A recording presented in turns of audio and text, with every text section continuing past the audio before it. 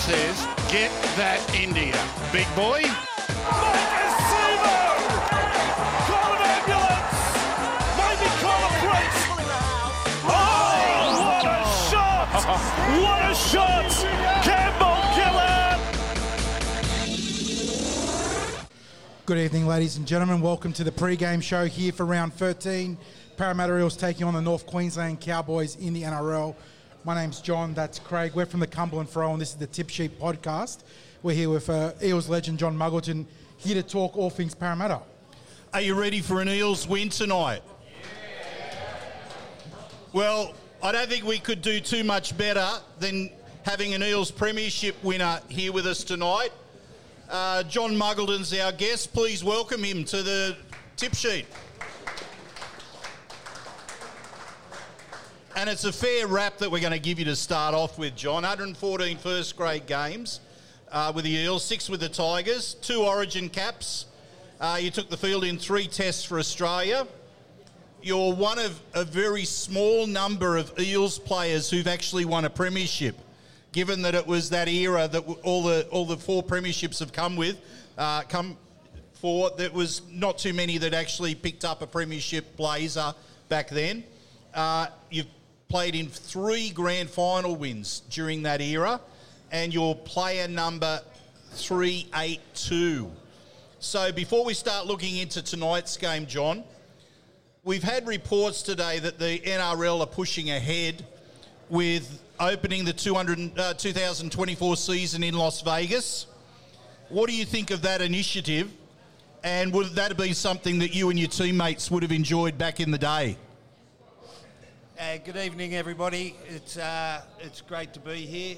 Going back to the Premiership Blazers, not many people got Premiership Blazers, and that's mainly because after we won in 81, Fitzgerald made us give our Blazers back when we won in 82, and they just put /82, and then when we won in 83, he took them back again and he put /83 on them.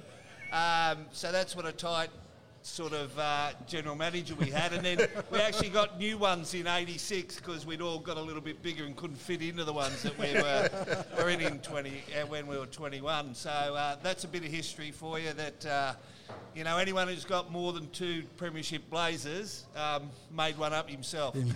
But I think it's all about the next TV deal, and I think if we can get a market in America, rugby union's got a market in America. There's a big Major League Rugby over there, and that goes a long way to selling the product. If we can get a market over there, then our next TV deal will go a lot further to matching, say, AFL, which is over $1 billion. We've got to have more of a market than just England, Australia and New Zealand. So if it works, it's absolute genius. They had a one-off state of origin in LA, I think it was, in 1984. I'm pretty sure, 84 or 85. Wasn't terribly well attended, but if they can get, nowadays people are keen to travel as well. So we've been stuck at home for the last couple of years. They get a lot of people over there from Australia to go to, the States and have a look around. So, there's lots of positives, but it's a bit of a risk. But if you don't take risks, you don't get the benefit. Do you need John closer to the mic? Yeah, maybe. Yeah. Let's get back to Parramatta now. Injuries and form have brought in a number of changes to the team. Hayes Dunce has made way for Sean Russell, and forwards like Ofahengaue and especially Wirra McGregor have grabbed their opportunities to shine. In that sort of light, I'm wondering if you can share one of your more interesting selection chats of a coach and sort of peel back the curtain on what might happen on a Tuesday or thereabouts when they start selecting the team.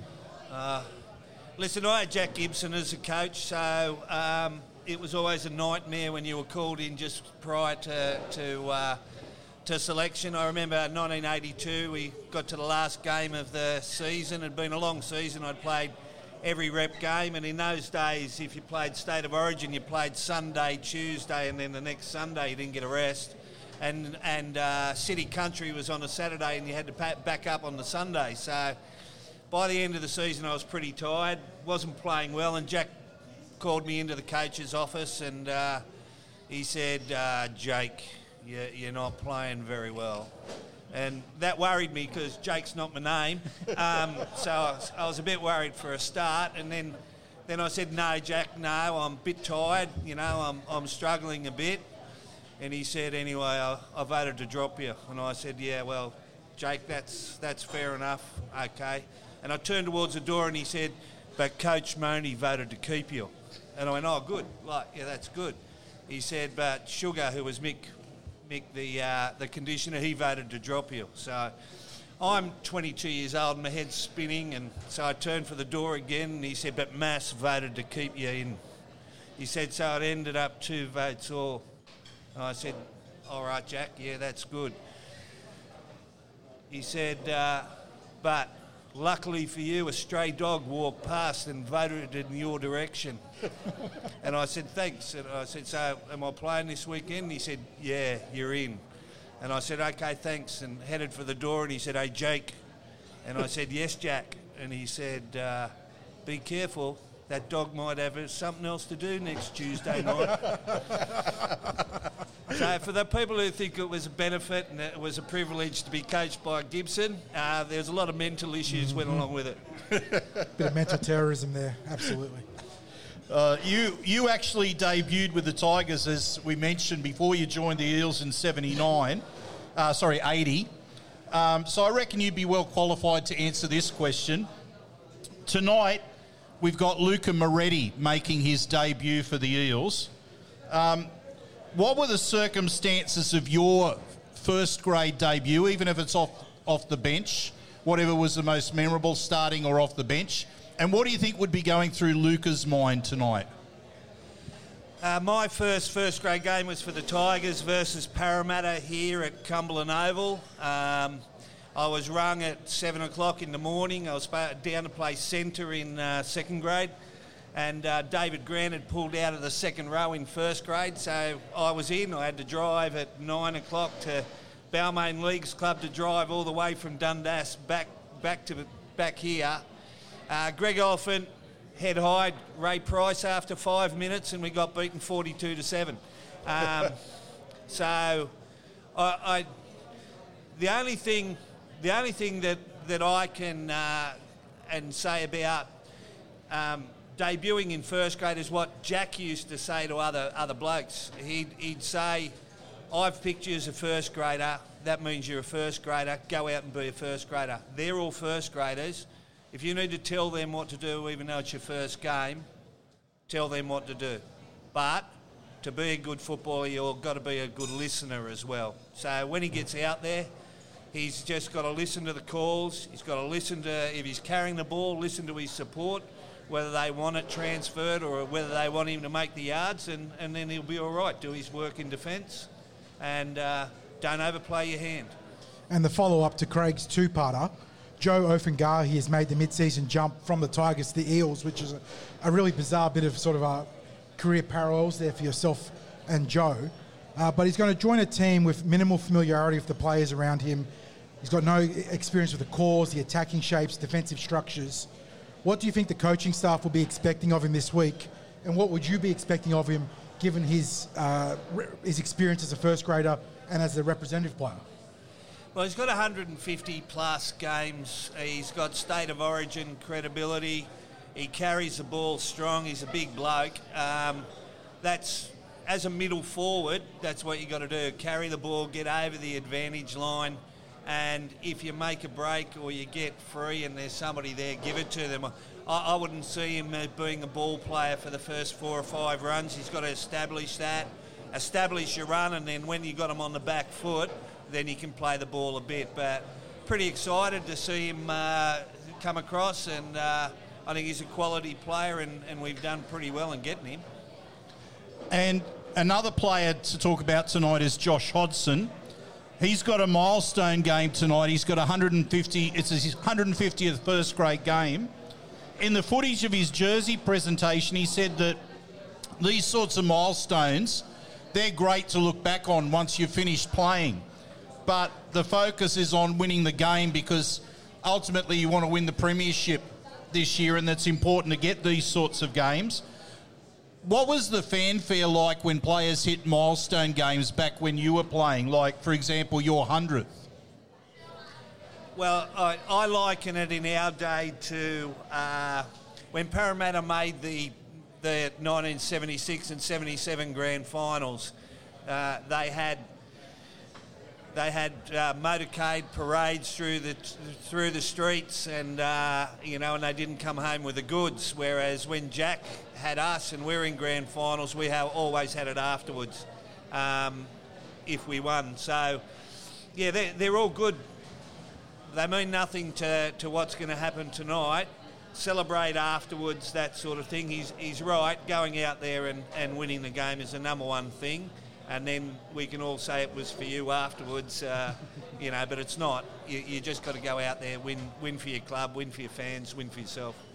Let's talk our opposition tonight. The Cowboys looking to bounce back from a 60-point thrashing last week against the Tigers. I'm struggling to think of an example from your career, but were you ever on the receiving end of a thumping equivalent to what the Cowboys received last week? And even if you weren't, hypothetically, how do you bounce back from something like that? Well, we were beaten in the major semi-final in 82, 20, I think it was 26-0 by Manly. That was the game I was dropped for from the story before. So now we know why the defeat happened. Well, yeah. He put me back in the next week, let's say. And all we did the next week was that massive final game against Eastern Suburbs in the rain, where we beat them 32-0 in the rain, and we scored 7 tries, and each one of them was scored by the backs. And we knew that they were going to try the tactics that Manly had tried the week before. So Manly with Boyd and all those blokes, a lot of cheap shots, got people off their game. They weren't worrying about football. Pricey got sin-binned, and they just ran away with the game because we weren't playing football.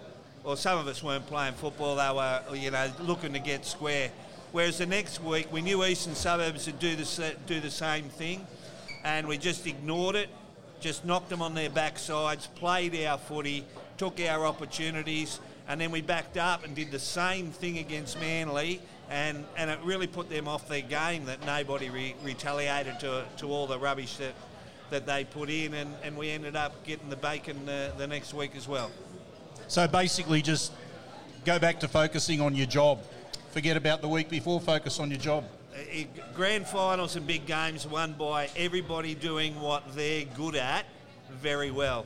If your part of the game is to be a ball carrying forward, get over the advantage line, that's what you do.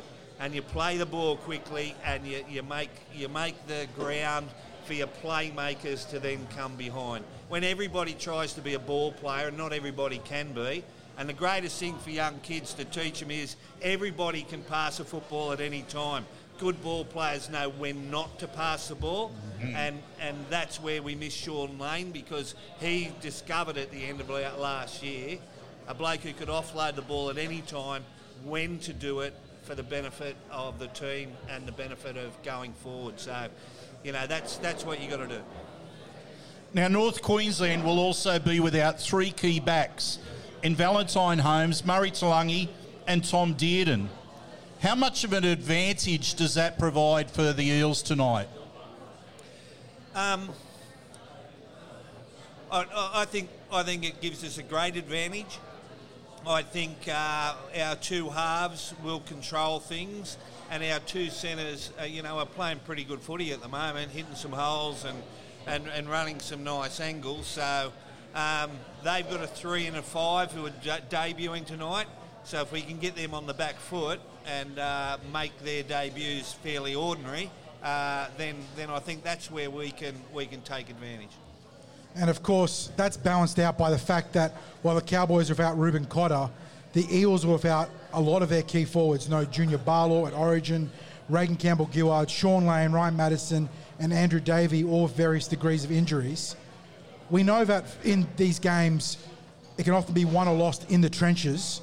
What would be your message as a coach to the Eels pack tonight, looking at those guys that are getting opportunities because of origin and because of injury? Well, I'd say opportunity doesn't come very often. And when you get your opportunity, you've got to take it. And, the common perception in rugby is if you want to beat Parramatta, you pick your meanest, nastiest pack of forwards and you take us on in the forwards. So if these blokes stand up tonight, that's a great advantage coming forward to big games and into semi-final time, because some of our blokes, first picks, have not been great in those games. And I'd say the coach is still looking for the perfect pack of forwards that's going to stand up to everything that's thrown at them by different teams who are going to be in the semis. So, which Eels do need to be on their game tonight? And just further to that, what Cowboys players do we need to shut down? Well, I reckon the two sets of halves are key to us. The joint between our forwards and actually controlling those young blokes who are making their debuts or have got their chance a couple of weeks ago and are playing well, controlling them to get the go forward and then being smart enough to shift the ball to our centres, to get amongst their new guys and keep the pressure on them.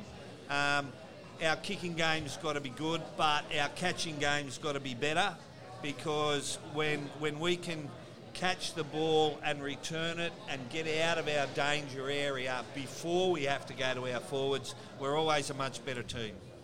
You mentioned the 3 and 5 for the Cowboys being on debut. That's Zach Laybutt and Robert Darby. Would an opposing coach be looking to apply extra pressure on a player making their debut, or would you looking to be picking them out in any specific way? Yeah, look,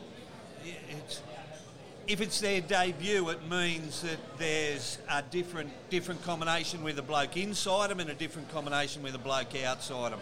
So defensively, in 1 week where they've had to work, it's very hard to be 100% as far as knowing what the other bloke's going to do. So if we can run a bit of traffic around there, a few decoys, even options where either player can get the ball, we can make some pressure there.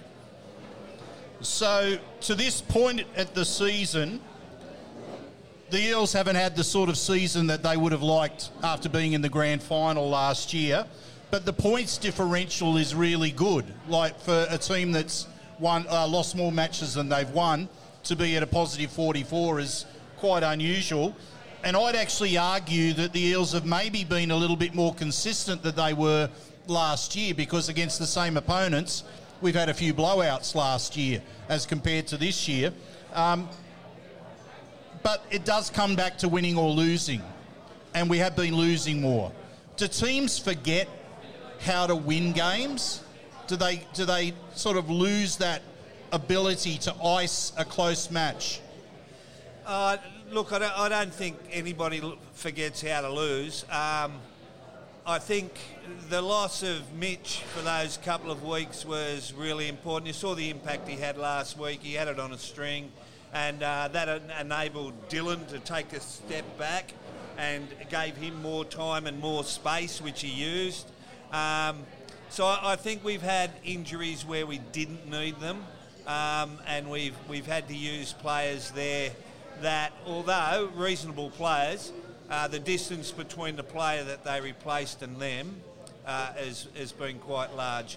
And as I said before, Sean Lane, when he plays, we're a different kettle of fish on the edge. We've got some players, who in the back row there try to be him, but their decision-making as far as offloading is not as good, and therefore we tend to miss opportunities and turn over ball where, we've got the team on the back foot because they're trying too hard, which is not a bad thing, but as we said before, you've got to play to your strengths, and if your strength is not offloading in contact, it's offloading after you make the break, then that's what you got to do. Yeah, and with Sean Lane, I know there's a lot of big bodies in NRL these days, but he's still a bit of a unicorn at 2 metres tall and with those ball skills, so his absence is certainly been felt by the team. Now, we're going to talk a bit of Origin and some Blue and Gold Alliance stuff as well, but let's put a wrap up on the Parramatta Eels and Cowboys game. Who wins tonight, and what's the margin? Look, I really think Parramatta after last week, that they've hit the combination that they want and the control that they want. So I'm sure that blokes coming in have got a very strict guideline to how that they've got to play, and I think that Brad Arthur will go through with those blokes and say, this is the formula, this is what we did last week, you're taking this role now, this is what I want you to do. And if we put that balance of the kicking game versus the running game, the strong defence, the pressure on their kickers so they don't get a good, clear kick away, there's no reason why we can't run up a score, because, if they get behind again early in the game, heads might go down. Bad memories start coming back. Now, just with Origin coming up next week, want to get your takes on it quickly. You had 2 games for New South Wales back in 1982. How big is that step up from premiership football to state of origin football? And then, of course, who's your tip for game 1? In those days, there was city country in between, so you had that next level before, and another look, the selector's got another look at you before you go through, and you got some combination, even though in 1982 we had 5 Queenslanders in city first.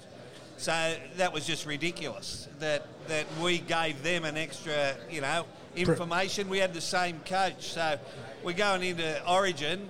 They've run and known all the moves that we're going to run in Origin, and they've played with us and know what it's like playing with us and what our strengths are. Just a bit of an oversight there. And then they turn up. Yep. Plus, as we were going down the tunnel to go on for game number 1, Alan Thompson was putting out a cigarette on the wall. That didn't help a lot, for what. But we won that game, lost the next 2. So, all in all, I think New South Wales will get away with it, and I think around the halves, I think Cleary will take control. I think we can get to Cherry Evans and at Manly, I know he's used to running things, but I think he'll get a bit of blowback from being angry with some of the other big-headed Queenslanders that he's got to push around. I don't think they'll handle it that well, and I think there'll be a bit of pushback there against him. Just further to what you said before, John, when you talked about the Queenslanders that were selected for the Sydney City team and us having the same coach, so they were fully aware of the moves. Was that indicative that the state of origin back then meant more to Queensland than it did to New South Wales? Was it more important to them? Oh, they prepared a lot better. They rested players the week before. We didn't. As I said, we played on Sunday and then we went up there, had one training session and played State of Origin on Tuesday night. And then, it was a couple of years till New South Wales started to get the message that, this is everything for them, so it's got to be everything for us as well. Yep. Moving away from the NRL Premiership and State of Origin, we recently attended the Blue and Gold Alliance Ted Solkovich Memorial Golf Day, which incidentally was being sponsored by Paraleagues, home of the Eels. How was your form out on the course, mate? I think I played for the Leagues Club team, which was good with Greg Monaghan, the chairman, and Chris, the general Christina, manager. Yep. So, we had a great day. We had we finished, I think, 3 over, and 2 of our players, Chris and our other player, they don't play golf, so we enjoyed it. It was great for all the old blokes to get together and do it for a good cause, and in memory of Ted, who was a terrific bloke and a pretty good tough little player as well. Yeah, you mentioned that those sorts of days are good for a catch-up. How important is it for blokes to be able to catch up with mates like that and just to be able to talk with people that, you know, they might necessarily see every so often? Well, much as I love doing this sort of thing, Eric Groth and Stephen Ella and David Lydiard are over there. I'm going over to catch up with them, and we grew up together. You know, Eric and Stephen, I played against them in the Centres Jersey Flag for Balmain and in a semi-final, and it was a great tussle, and then I ended up coming here, played state under-18s with Eric, and we dead set, all of us grew up together. So, you know, it's like catching up with brothers, and we're going to have a good night over there, have a couple of beers together, tell some stories. I'm sure that the players tonight, no matter what the score, won't play as well as we did in our day, and we'll be certainly commenting on that as well. We actually mentioned a few of the boys I was going to talk about, but we've had a wonderful cast of former players, including yourself as guests on the show. Guru, Neville, Bert, Steve Ella, Zip Zip, Lids, Wally, the Bear, Pricey, the Crow, Edgy, and most recently Mick Butino, who was fantastic. Graham Atkins Brains has been on as well. Can we finish with a quick story about one of those fellas, if you've got one to share? Well, Graham Atkins is nicknamed Brains. That shows you how football's changed. He turned up here in 1975, 1974, straight out of school as an 18-year-old, walked up. One of the old front rowers said to him, "What do you do for a living?" And he said, "Oh, I'm at university studying teaching." And he said, "Oh, geez," he said, "nobody else here is going to university. Or you must have a lot of brains. So that's what we'll call you. Your nickname's Brains from now on." And it just stuck. And it just stuck from there. And I taught with Graham out at Blacktown Pats. You know, I've often had my doubts about the nickname, but you know, he was a good-looking bloke, and it's a little-known fact that he was engaged to Claudia Schiffer for a while, and she ended up calling it off because she realised the married name would be Claudia Schiffer Brains. Well, mate, that's a fantastic way to sign off. I think it is a good way to sign off, John. You've been an absolute legend, John. Thanks for joining us. Here's to an Eels victory, ladies and gentlemen. A round of applause for a Parramatta legend, John Muggleton. Hello and welcome back to an instant reaction edition of the Tip Sheet podcast. As always, I'm your host, John, also known as 4020. Joining me to break down a gutsy win from the Parramatta Eels, a very tough game against the North Queensland Cowboys in round 13. But joining me to break down that 8-point victory is my good mate, Sixties. Eels go back-to-back before the bye. Big win, big fella. How'd you see it? Well, first of all, just a huge 2 points, mate. That's those two competition points running into the bye. I know we've said it before, it's like getting 4 points for the win. But before we go any further, mate, a huge shout out to our sponsors, Big Swing Golf, Northmead, and Star Partners Real Estate, Auburn, Narelle and Parramatta.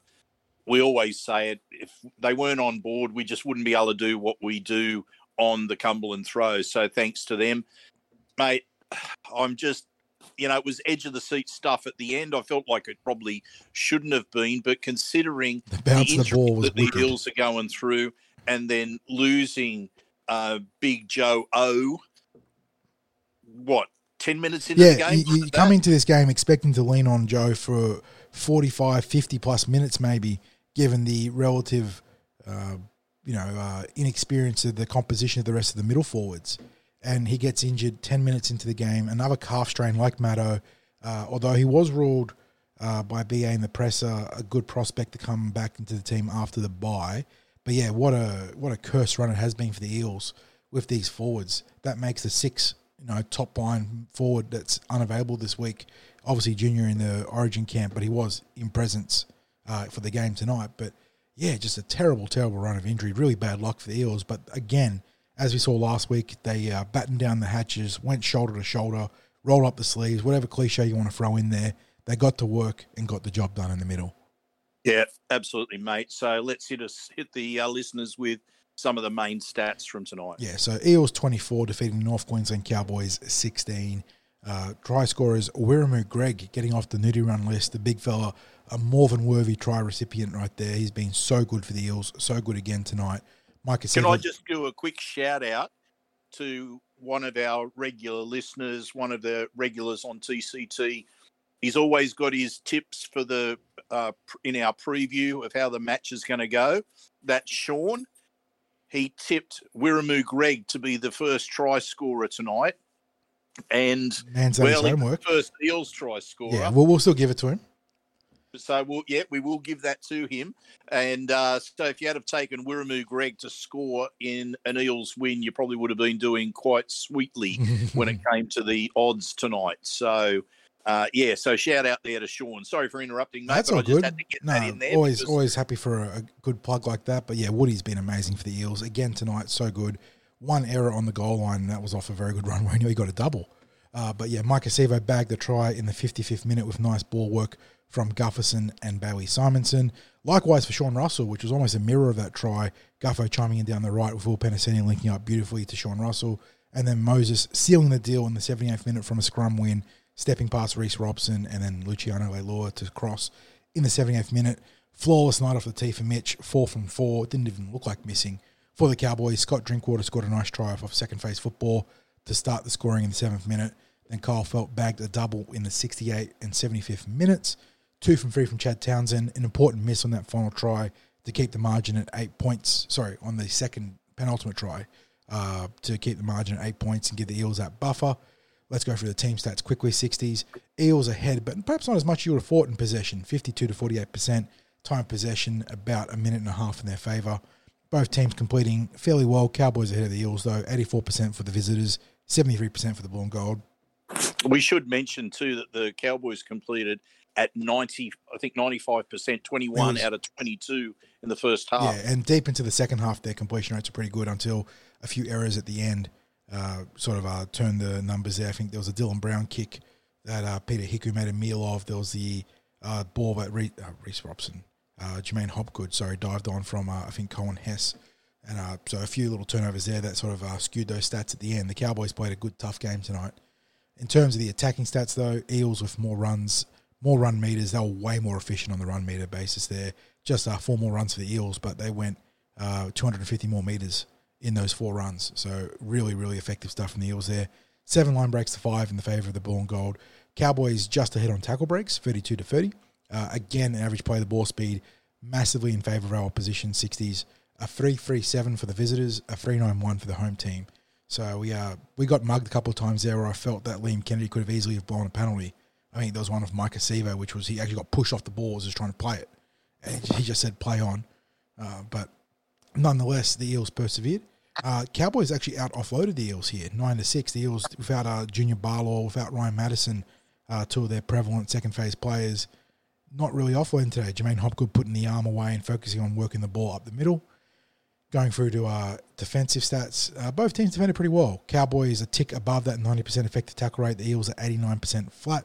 So pretty solid day at the office for both teams. 13 errors for Parramatta to the Cowboys 9. Eels conceded 4 penalties to the Cowboys 2, but the Cowboys did give away 2 6-agains. Eels didn't use a full complement of interchanges, surprisingly, with that Joe Ofahengaue injury and Luke Murray getting good time as well. So BA happy with the forwards in their slots here, using 7 of 8 interchanges. In terms of the player stats, quickly 60s, shout out to the back line. I know that Mike Acevo had a couple of moments in defence that we can talk about, but in terms of his contributions on the ground, he was huge. He went for over 200 metres, 215. Guffo at 250. Penasini 120. Simonson nearly 150. Sean Russell nearly 180. So huge stuff there from the backs.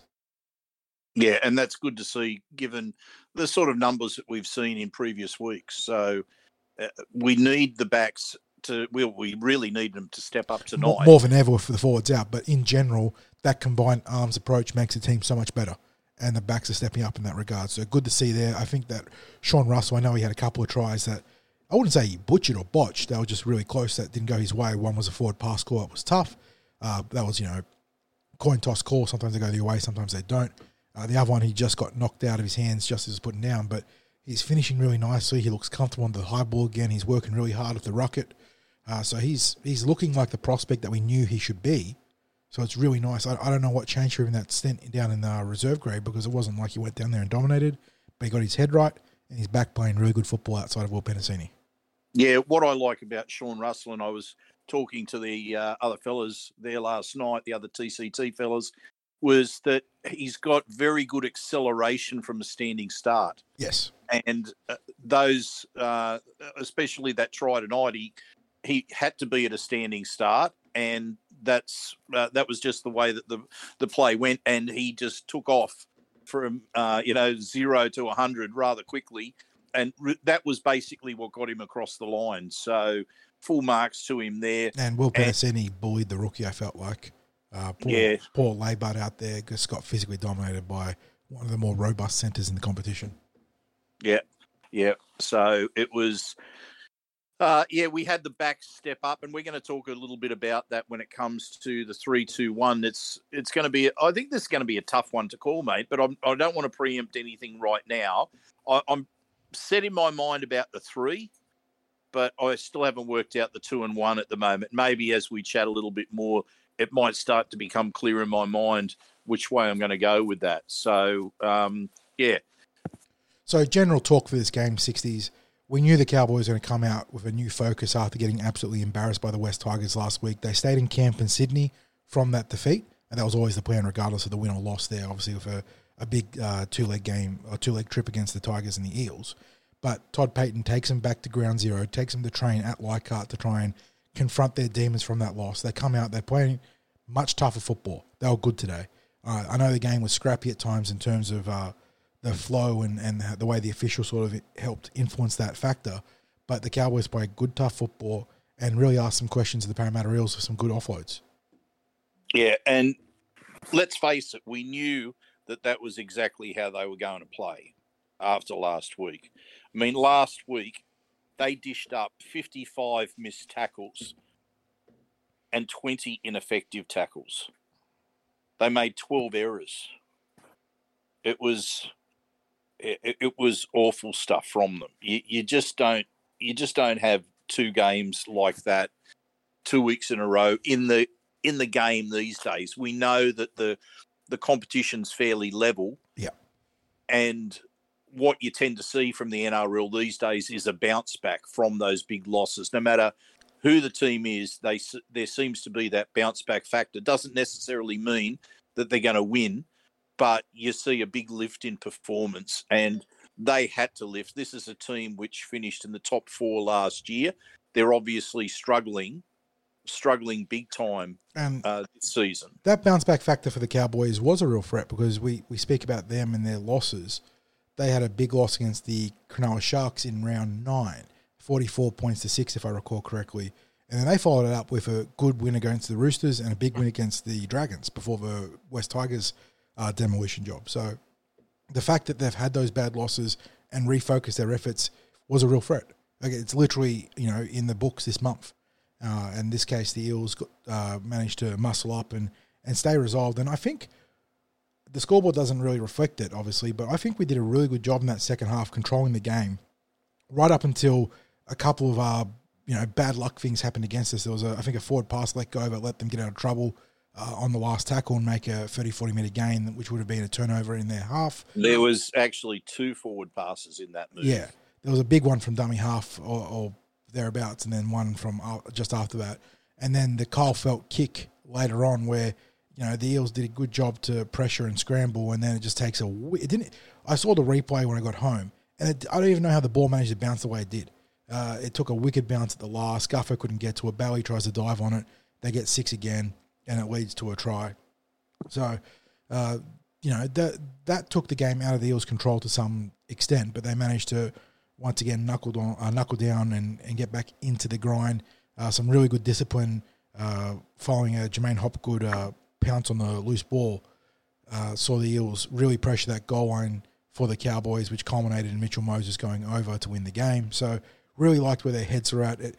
They didn't overplay their hand at any point in this game. They missed some tries because of we spoke about Sean Russell earlier. There was a forward pass call and he dropped one ball over the line. But they played good red zone controlled football. Didn't give away 7 tackle sets. They minimised that sort of impact on the game. They were happy to turn the ball over a metre or two out running the ball and make the Cowboys come off their line. And really, I think both teams were about that tonight, because the Cowboys in that first half, as I mentioned before, they completed it around that 95% mark in the first half. Now, that was a team that was obviously going in with the plan to simplify their game. Yeah. If you're having concern about what might happen in defence, the best plan against that is to control the possession a lot better. And I think that's basically what they were able to do. Now, the payoff for them completing better and making the Eels work a little bit more was that they were up against an Eels pack that had probably spent more time in New South Wales Cup than in NRL during the season.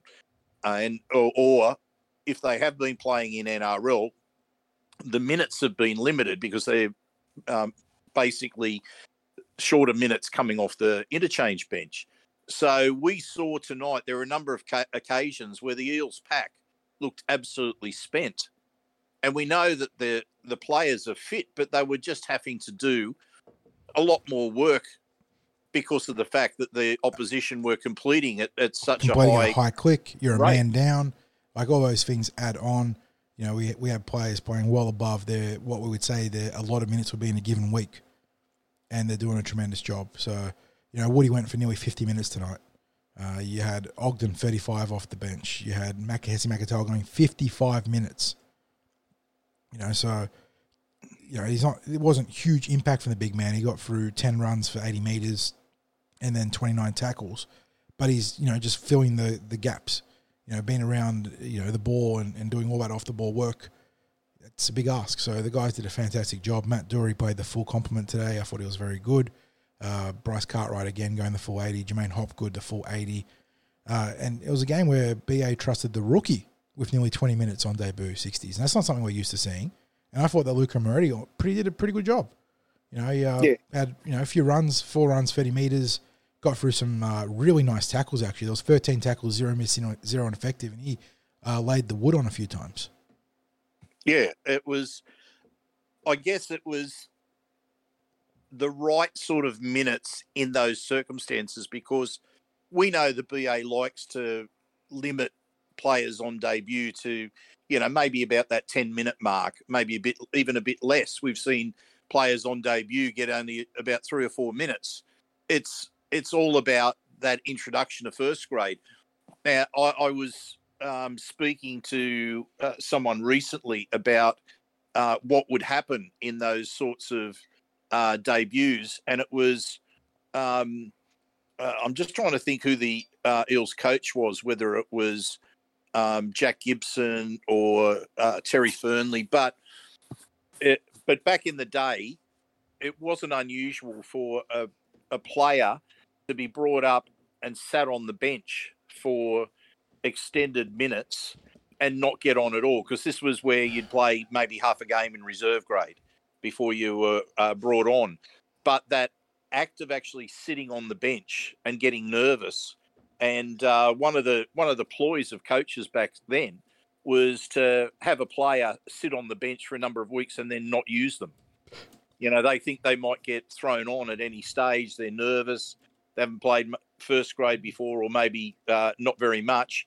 So by the time it gets to about the 3rd or 4th week where they're sitting on the bench, they're maybe not expecting or not as concerned about whether they're going to get on or not, and then that's the time they put them on. So I think that those times in the past where BA's just brought them on with limited minutes, it's worked. We know when we've spoken to Murata back in a few years back when he made his debut for the Eels, and we'd been calling out for him to be in first grade the year before, and then when he got his time in first grade, it was only a few minutes, and he said to us, oh, "Look, I'm glad BA waited, and I'm glad it was only a short stint out there, because that jump is the biggest jump you're going to make in your career."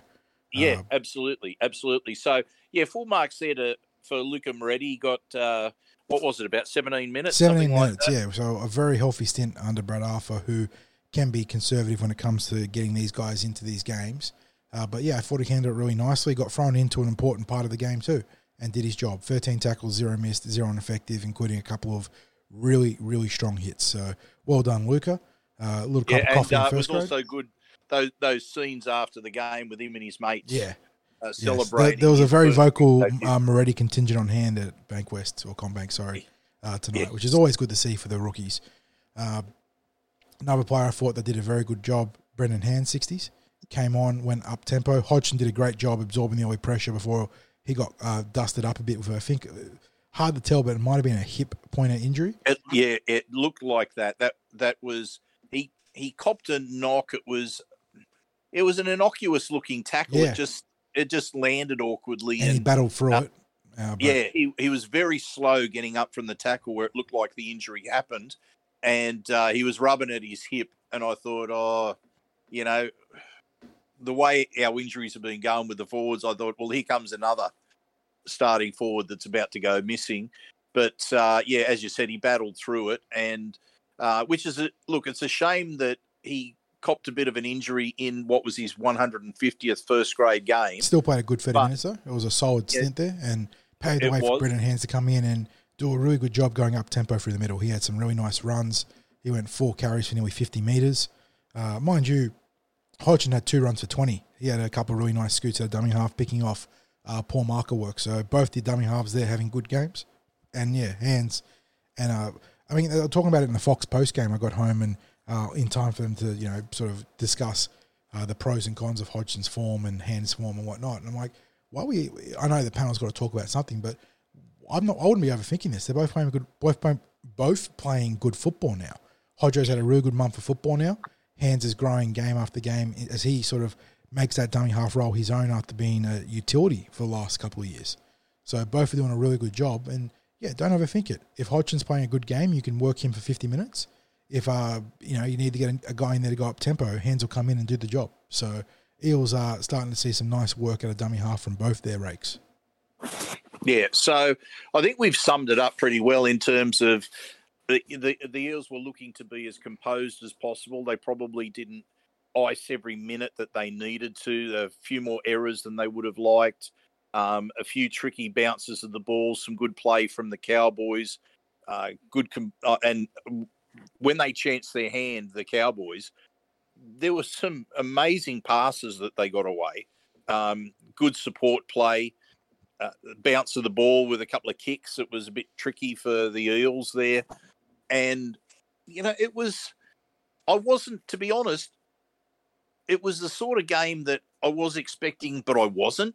That's going to sound like a strange thing. I wasn't expecting some of the solid play from the Cowboys tonight. I thought that I expected they might have been a bit more up-tempo. Yeah, they just went really back to fundamentals, playing good football, taking their offloads when they were presented. That's how they scored that first try.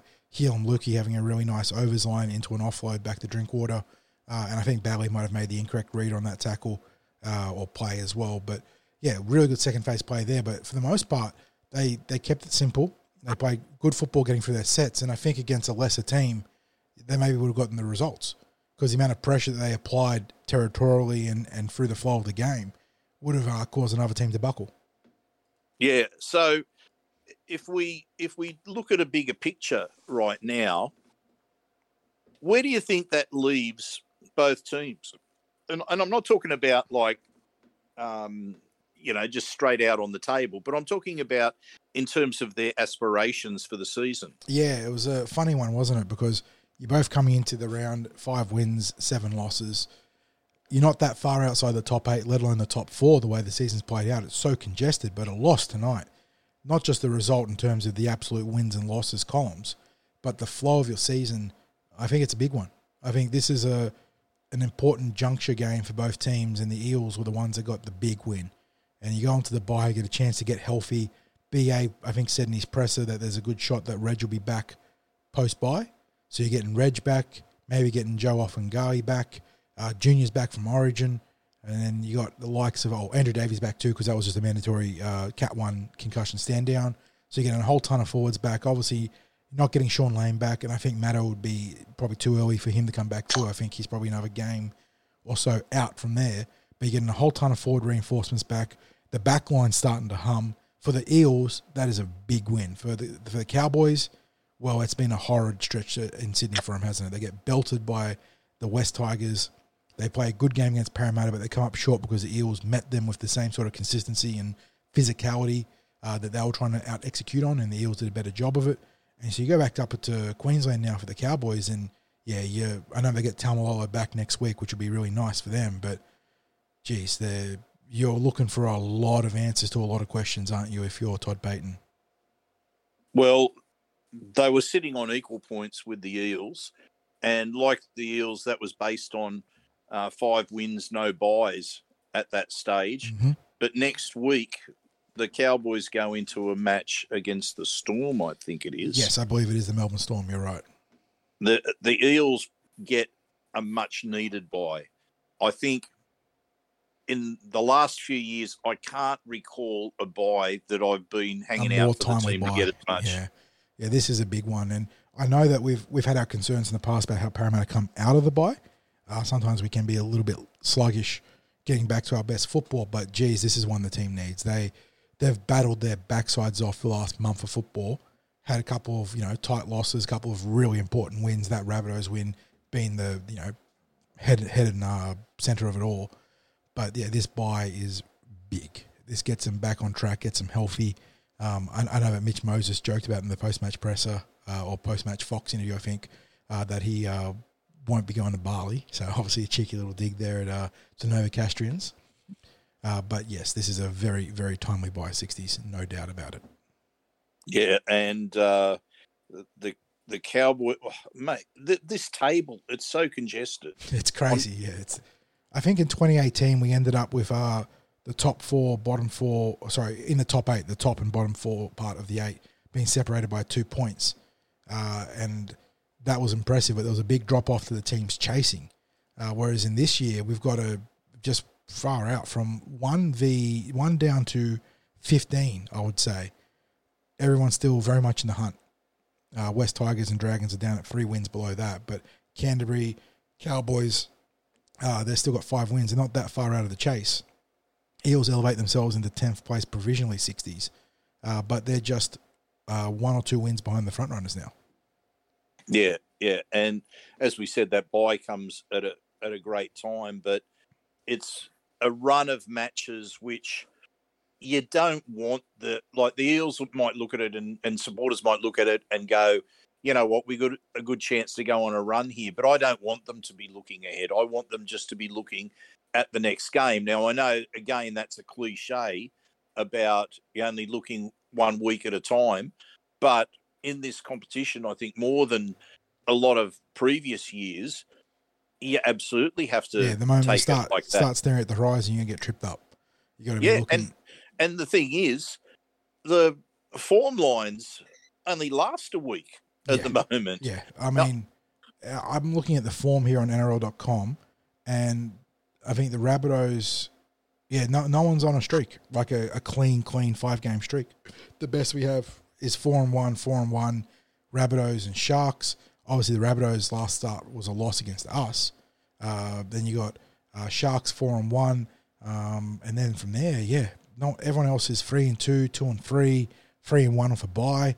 So like you said, you really only been as good as the last game you played at the absolute most, because no one is going on big runs anymore. Yeah. Now, just looking at this match as a whole, and I'm probably going to preempt my thoughts on best on field here, but for me, a key moment was Dylan Brown somehow shutting down what looked like was going to be a certain Cowboys try. One of the tackles of the year. Townsend. One of it. I mean, the closing speed to go from being the sort of check release guy on that slide to turning around, flipping his hips and getting back in to make that tackle as the guy steps back across him. That was a 10 out of 10 difficulty tackle right there. Like that it doesn't get any harder than that when you're making the cover tackle. He cuts him down. What a tackle. I mean, Dillbags I think he made 20-plus tackles at the half. He finishes the game with, if I just pull over the stats here, 7 tackles. 37 tackles. He missed a couple tonight. We're going to forgive him for that because of the efforts that he made. I mean, one of the misses I recall, he actually cut the guy down, but he fell past him, so it gets counted as a missed tackle. He was, and it was one of the big boys too. He is just when he gets it all together, and he's been building towards it obviously for the last few weeks, and he's been realizing it now in the last few games. But when he puts it all together, it's very hard to make a comp for him because he runs the ball very similar to Cameron Munster. Like, they're so difficult to tackle, but he's got maybe a better left foot step than Cam Munster. And defensively, there's no half like him. Like, obviously, Munster has a huge impact defensively because of his ability to take the ball one-on-one. That is just ridiculous. But in terms of his ability to bring down the big boys, I don't know why teams game plan to run at Dylan Brown because it just doesn't faze him. He is one of one when it comes to his defense, and in attack, we're starting to really see everything come together for him. He's run the ball strongly, even with a left edge where Matt Dury wasn't quite in sync with Dylan at times tonight. I thought Dury did a great job in general, but there were a couple of runs where he wasn't quite in sync. Dylan just drags defenders. He is such a nightmare matchup. Yeah. So, okay, I think we now get to our 3-2-1 because we're probably going to be referencing some individual player performances here, which is the point that I wanted to get to next, because I think we've got some sort of consensus that this was a good controlled victory, a massive 2 premiership points, but a good controlled victory from the Parramatta Eels.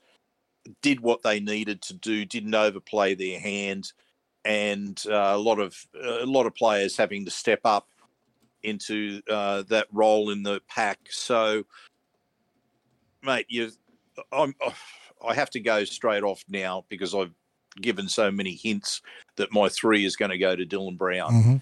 I just thought it was an enormous game from him tonight. We talk about, I like to award the 3 points to players where if they weren't in the team, that the team maybe would not have won. Game-changing efforts, stuff that, like you said, if you had a backup playing, it is true. You truly feeling the difference of a replacement level player when that person is out, and that's what we saw with Dylan Brown tonight. He was just tremendous. Yeah. So the number of times when, we pinpointed that particular one with the as a try saver, but just the cleanup work that he does. And one thing not to be slept on, and it's something that you probably won't talk about in the glamorous stakes, but he is taking a bigger portion of the kick share duties now and doing a good job with those offensive fielded when you get into their opposition half, doing a really good job with those bombs.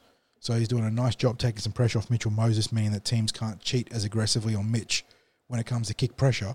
So that's a really nice sort of string being added to his bow as well this year. Well, he hasn't got the long distance kick of Mitch. There's very few kickers that do possess his long range kicking game. But as you said, when the plays, when it's either an attacking kick or at least a kick from around that halfway mark where you're looking to share the kicking duties around so it's not all Moses and nobody else, then, he's getting that job done. And you're right, it does. It doesn't just take the pressure off. It changes the equation. Yeah. So he gets my 3 points there, mate. What about your 3? Yeah, I'll go Dill. Just the complete package tonight. Defensively, putting on a clinic. Cowboys ran so much traffic at him and he had no issues. I know he was put down for 3 missed tackles, but like I said, a couple of them were actually cutting down the big guy but just falling over him. So someone else would jump on and claim the tackle. Defensively, that was such a critical tackle to make too. Cowboys had a cheeky little game plan. We've seen a few teams do this against Parramatta to run the ball in the last, trying to pick out a gap there. And, it felt like all money that they were going to score there, and he just came out of nowhere. So what an effort, what a player. Yeah. My 2 points, Jermaine Hopgood. Hoppy. 137 run meters, just so busy in the game, and then 45 tackles on top of that. Now, I know he's credited for 5 misses tonight, but there were some tackles that he made where he really levelled. Yeah, there was some big hits. and then the hustle at the end to dive on that loose ball. I don't know if he got a hand to it and it was a missed knock on, or if he hit the arm of the ball carrier, who I think was Cohen Hess. But whichever way that went, if the Eels did get a bit of slice luck their way, good on them, because they didn't get much that game. But yeah, the hustle at the end of the game there to get on that loose ball and get that turnover just as the Cowboys look like they could have had something cooking. Yeah, huge. I'm actually going to go for a different player, though. That's no slight on Jermaine. I'm going for the try scorer, the big man who just... It's crazy to think that on paper, this man is technically our number 4 prop right now. Number 4. We've got Junior, Reg, and now Joe Ofahengaue ahead of him in terms of seniority and obviously cap space and whatnot. But Wiremu Greg, I mean, take a bow, big fella. You've just been tremendous. And I know he's starting to get his plaudits from the commentary and from the media now. People really taking notice of the job he's doing without Reg being available. But the big fella goes over for a try off a great Dylan Brown short pass, it must be said. That was a really well-disguised short option there from Dillbags. But the big fella nearly had a double too. He was so close. And I know he came up with the error from the play the ball from that, but I thought he was tremendous and really led the way in a game where we went down another player, like Joe Ofahengaue, the guy you bring in, 160 NRL first-grade games, State of Origin representative, the guy who's going to be your leader for this game, the one that was going to play 50-plus minutes, goes down. And you just turn the woody and say, okay, big fella, we need you to go 30 minutes in the first half. And he does it. So, it sounds to me, mate, like you've got your passbook stamped to Wiremu Island. Oh, yeah. I'm first class, 100%. I'm there. I'm shelling out for the good tickets for the Wiremu Island. He has been... His rise and rise this year has been so tremendous, and I know the Moles talked about the Eels being close to linking a long-term extension for him. I hope it gets done soon. He is really starting to realise he's such a throwback prop too, in an era where you need the ball play and you need to be a little bit more agile defensively. Woody is a north-south guy, just pumps the legs, and no matter how tight he is, he's always up for next carry, and he's just gone from strength to strength this season. So 2 points for the big fella for me. Yeah, now he's in contention for the 1 point from me. It's a bit hard to separate a few players here. It gets congested. It was a good, solid team performance. There's a few backs you could shout out. There's obviously some more forwards. Mitchell Moses played a pretty decent game. Brendan Hands was pretty good. So, yeah, I'm interested to see who gets the 1 point from you, because it is a crowded field tonight. Well, I mean, look at the tackle breaks between Will Penasini and Bailey Simonson, 8 and 7, respectively. And I thought Sean Russell's carries from our own red zone were huge. I thought they were outstanding. Yeah, his carries tonight. He did a lot of the shoveling the shit sort of work and did a very good job getting over the advantage line more often than not. Cowboys really muscled up at times too. And he did a good job. It's something that the Penrith backs do so well. He wasn't going directly into the tackle, and it sounds really simple, but you watch someone like Micah, who actually had a big game in terms of meterage, but he had, almost to a fault, picks out the shoulders of the defenders. And sometimes he's trying to find a halfback and make him do the extra tackle, and I understand that. But Sean does a good job using footwork just before the line to get into the arm area of a tackle where it's weak, as you can fall forwards. And that's something that the Penrith wingers are so good at doing. And I don't know, like I said, I don't know what's changed for Sean, whether the coaches pulled him aside and had to sit down and got him to work on a few aspects of his game. But since getting dropped for Hayes Dunster a few weeks ago, he's now come back, clear head, taking high balls really well, running really well. And, I know he had a few tries left out there, but in general, finishing really nicely down that right edge. Yeah, I think it's basically the energy that he carries the ball. We're seeing the same with Bailey Simonson and Will Penasini. They'd been really the two that had led our run meters from our kick returns, or just, those dirty yards that we talk about. They'd probably been the best two. Now, you mentioned that Micah's up high for run meters tonight, and he's over 200 run meters, 215 run meters. But there were many times it just felt like there wasn't anything. He wasn't getting anywhere with those carries. He's not one for, I think, hitting a hole. He's not one for pumping the legs as he gets into the tackle. It tends to be that it's a throw of his body weight into the tackle. Yeah, it's one of those things where he needs to be taught to work smarter, not harder. And Yeah. he puts a lot of effort into these runs sometimes. And sometimes there's games where he doesn't. He doesn't run hard. Tonight was a case where, he made some mistakes on the other side of the ball, but he ran hard. But he didn't run smart. So he ran for 215 metres from his 22 carries. So decent efficiency. Just a tick under that 10 metres per run metric that you love to see. But, he could have gone for 250, 260 with a couple more tackle breaks if he's just running smarter. Yeah. So, look, Will and Bailey, they're definitely in the mix for the 1 point. Sean Russell's in there. Mitch Moses. Now I'm starting to find it tough with who gets the point, because Mitch Moses is right up there. And I like some things that Matt Dury was doing. Cardi is just so consistent this year. Big try saver in this game too. He had a really nice tackle late in that second half, coming from the inside to kill a second phase play. So, just another really good game from Cardi. I think the only real knock on his game was the advantage play that we had where he was trying to find Brendan Hands on the overs line and Hands pulled out of it. So the ball ended up on the ground and coming back to the Eels. Yeah, look, I think when all's said and done, I probably have to go a point to Mitch Moses there, because, again, if I use that metric of could the Eels have won the game without him, and I just don't think we would have. I think he did enough. He created enough opportunities in attack. His kicking was faultless. It's hard to go past giving him 1 point. It's a benefit of playing in the halves, isn't it? Especially when you're the guy in terms of goal kicking and general play kicking. You have such an influence on the game, no matter what the sort of general state of play is. And Moses is so good at exerting his force on the game via long kicking.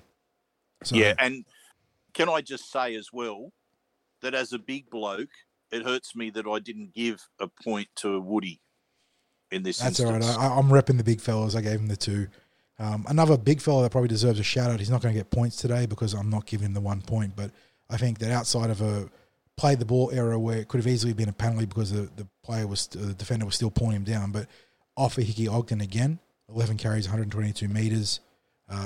Really strong, some really nice footwork there. 17 tackles, couple missed. So doing a decent job on both sides of the ball. But as the go forward guy, really, this is another strong game for him. So BA's got some good headaches when it comes to having a fully fit forward pack. My 1 point, though, I'll probably stick it into the middle and go to where you went for 2. Another 80-minute performance from Jermaine Hopgood, the big fella, changing his game today. No second phase play. Worked really hard on both sides of the ball, though. Brought the energy. Yes, he had some missed tackles, but there was some real intent in his defense. Going up near 50 tackles is always a good effort. Just a guy who could easily have been in Origin camp this week, and I don't think anyone would have batted an eye 60s. He's been so good for the Eels. He's going to be so good for the Eels for years to come, hopefully. Obviously locked up for another year earlier this season, but just a really good player, and obviously a very versatile player that can change his stripes and spots depending on what his coach needs in a given game. Now, mate, I'm getting the feeling that you're just in a pretty good mood tonight. But have you got a gripe at all? Let's see what old mate Johnny McEnroe has to say. You can't be serious, man. You cannot be serious. Yeah, it's funny to complain from a game like this, and I'm sure the Cowboys have some complaints too, because it was that sort of game where the main official, Liam Kennedy, didn't want to blow a whistle, and Ashley Klein wanted to overanalyze stuff in the box. The Eels, my big one, I suppose, and I'm probably forgetting some here, but I think it was Ogden or Makatoa on the crossfield kick that Sean Russell diffused, where they were ruled to have taken Drinkwater or Townsend, I can't remember which one it was, late. And the Eels challenged. Because I thought it was a penalty on Will Penasini for an escort initially. But no, it was for the late challenge on the half. And it comes down, the Eels get to keep their challenge. But they still get penalised. That is a black and white situation. Either the Eels have been guilty of taking the kicker late, which there was absolutely nothing in it. It might have been Moretti now I think about it. I can't remember. But there was nothing in it. But either it's that or it's challenge successful, overturned, Eels get the ball, keep their challenge. But we got the worst of both worlds. Cowboys get the penalty, Eels keep their challenge. It's just a bizarre call. Bizarre call. Yeah, it was. Look, I think you were right about the match official putting the whistle away because, look, the Eels had a couple of penalties against them, but they came about as a result of challenges, I think, that the Cowboys were successful with. And apart from that, there just wasn't too much that was called during the game. Now, there are people, supporters that enjoy that. They say, look, if the ref can put his whistle away and the players decide the outcome, fantastic. Unfortunately, what we saw tonight was there was evidence as to why the Eels play the ball was so much slower than the Cowboys, which is basically they were being held down. Yeah, they got mugged. There was a couple of times where I'm pretty certain the referees on their tip sheet have it down that Mike Acevo should never get a penalty for play the ball infringements because he got mugged a couple of times this game. There was one where he was actually pushed as he was trying to play the ball, and he ended up behind the ball and having to step back over at the play and no call. Yeah, that was an absurdity. I mean, if people didn't notice that, so he's pushed off the ball. The ball's on the ground. He's pushed off the ball, and then he has to go step over and ruck the ball back. Now, that's the most ridiculous outcome because he's either played the ball incorrectly, like lost it, or the Cowboys have committed an infringement. Yep, agreed. It's almost like another example of what you were speaking about before with the challenge on the kicker, where the penalty stood, but we got to keep our challenge. And you go, how does that work? You'd cop losing your challenge and whatnot and say, yeah, they got it wrong, but that's the right process in terms of following up from that logic sequence. But we got the Eels didn't do wrong, but didn't do right, so keep the challenge but lose the penalty. I don't know. And then of course you had the and this wasn't the referee. This would have come from the sideline official, but the denied try to Sean Russell, where Will Penasini has thrown it either right on the line and or it's just, caught. or it's just caught. before it. It's caught 20 or 30 centimetres over the line, which is... I was going to say not even half a metre past the line. It's a classic a case of momentum from the pass, carrying the ball forwards. I was going to say, like the ball has travelled something like about 20 metres sideways, and there was no allowance for the fact that it's gone maybe 30 centimetres forward. And the line is very clear there. You can see this is... we're not talking about something where it's travelled a long distance forward. For the touch judge to pick that up, they're obviously using that line there.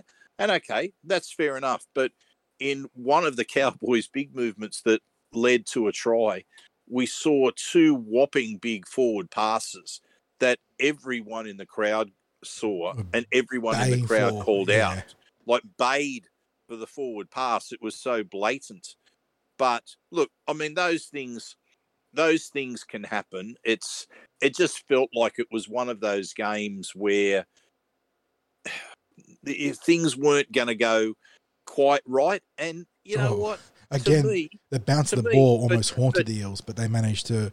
Yeah, that's what I wanted to say, is that tonight things just didn't quite go okay. And that, to me, adds to the composure that Parramatta had to show to and an important part of that is making your own luck. And one player I want to shout out in that regard is Brendan Hands, who showed some fantastic wherewithal and heads-up football off that short dropout at the end to wait for the tip back from the Cowboys and dive on that ball to intercept it, essentially.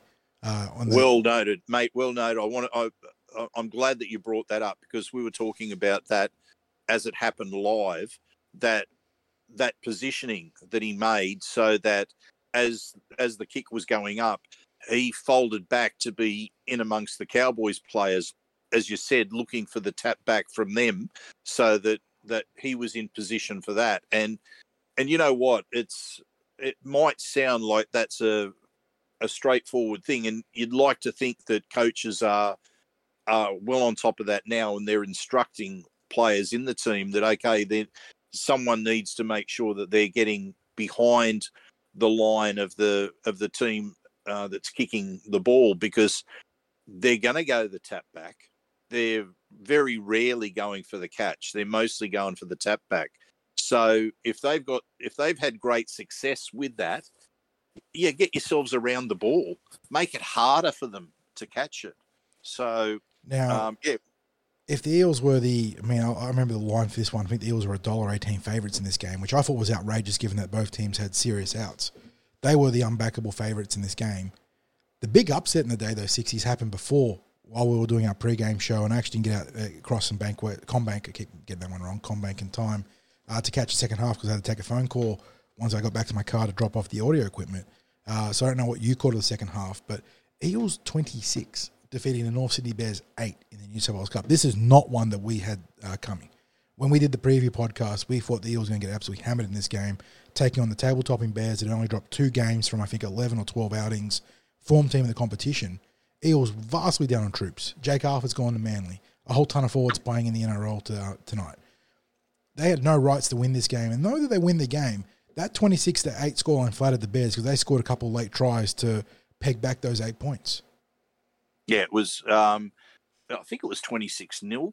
Yes, 26-0 heading into the 70-minute portion of the game. Yeah. I didn't see too much either because by the time I got over to the ground as well, it was, I think it was just before we scored the try to take us up to 26-0. So I'm going to have to look at the video tomorrow or at some stage over the weekend to see what I can. So we'll get expanded feedback on the NRL News and Review podcast there. But to give people context, the Eels were so down on troops in this game. Hayes Dunster was a pull-out just before kickoff. Jiro Momosia was playing in the centres. Their backline was Sini, Tupou, Lumi, Momosia, Minhinik. And they managed to absolutely spank the competition leaders. So well done to all the troops there. Well done to Coach Kalis. They started the young hyphen, Jonte Jr. Befamisa. He started in the front row of this game, 60s. So always good to see. Tony Matteli and Jock Brazel, a couple other youngsters on the interchange. I think they had decent games based on what I heard from feedback. So, yeah, really, really good result there. A really nice way for both teams to get the W's. And now the pressure's on the Jersey Flag tomorrow. Last week, they were the lone losers after having a string of injuries in the game, causing them to get run down by Souths when both Cup and NRL won. So, want that sweep this week. They need to get the win against the Melbourne Storm. Well, I'll be heading out there to Kellyville to provide a live blog on that. Mm-hmm. So if you're looking to find out what's happening with the Jersey Flag, either follow, if you can't get out there yourself, you can follow the updates that I am no 4020. People know that. You do some good honest work there. 4020. So I'll do as best I can to keep the descriptions and score updates coming through from Kellyville Park. You can catch them from 2:45 p.m. tomorrow. From 2:45, but if you don't get a chance to read the blog live as it's happening, of course, it's there as a recap. If you want to get on and find out what happened in the match, then you can check out the live blog and get your details on the match in as close as I can possibly do to 40, but in reality, nowhere near it. So let's start one more. So just one more win to get the clean sweep this weekend. As we said, we're heading into the NRL bye next week. Beautifully timed, as far as I'm concerned. I think everyone needs a rest. The players that are carrying niggling injuries or those that have been out with a significant injury, they're either coming back or they're 1 week closer to coming back. Anything that we picked up tonight might hopefully be fixed up and the players ready to go. And apart from that, again, our thanks to our sponsors, Big Swing Golf Northmead, Star Partners Real Estate Auburn, Narellan and Parramatta. Mm-hmm. And, of course, thank you to Parramatta Leagues Club, who are great supporters of what we do on the Cumberland Throw. And we had our earlier guest tonight, John Muggleton, for the preview, which you listened to at the start of this podcast. So thanks again to John Muggleton, to Parramatta Leagues Club, the home of the Eels. And I guess all I can say at this moment, mate, is go you mighty Eels. Yes, sir. Thanks for stopping by and giving us a listen. We'll catch you guys in the next episode.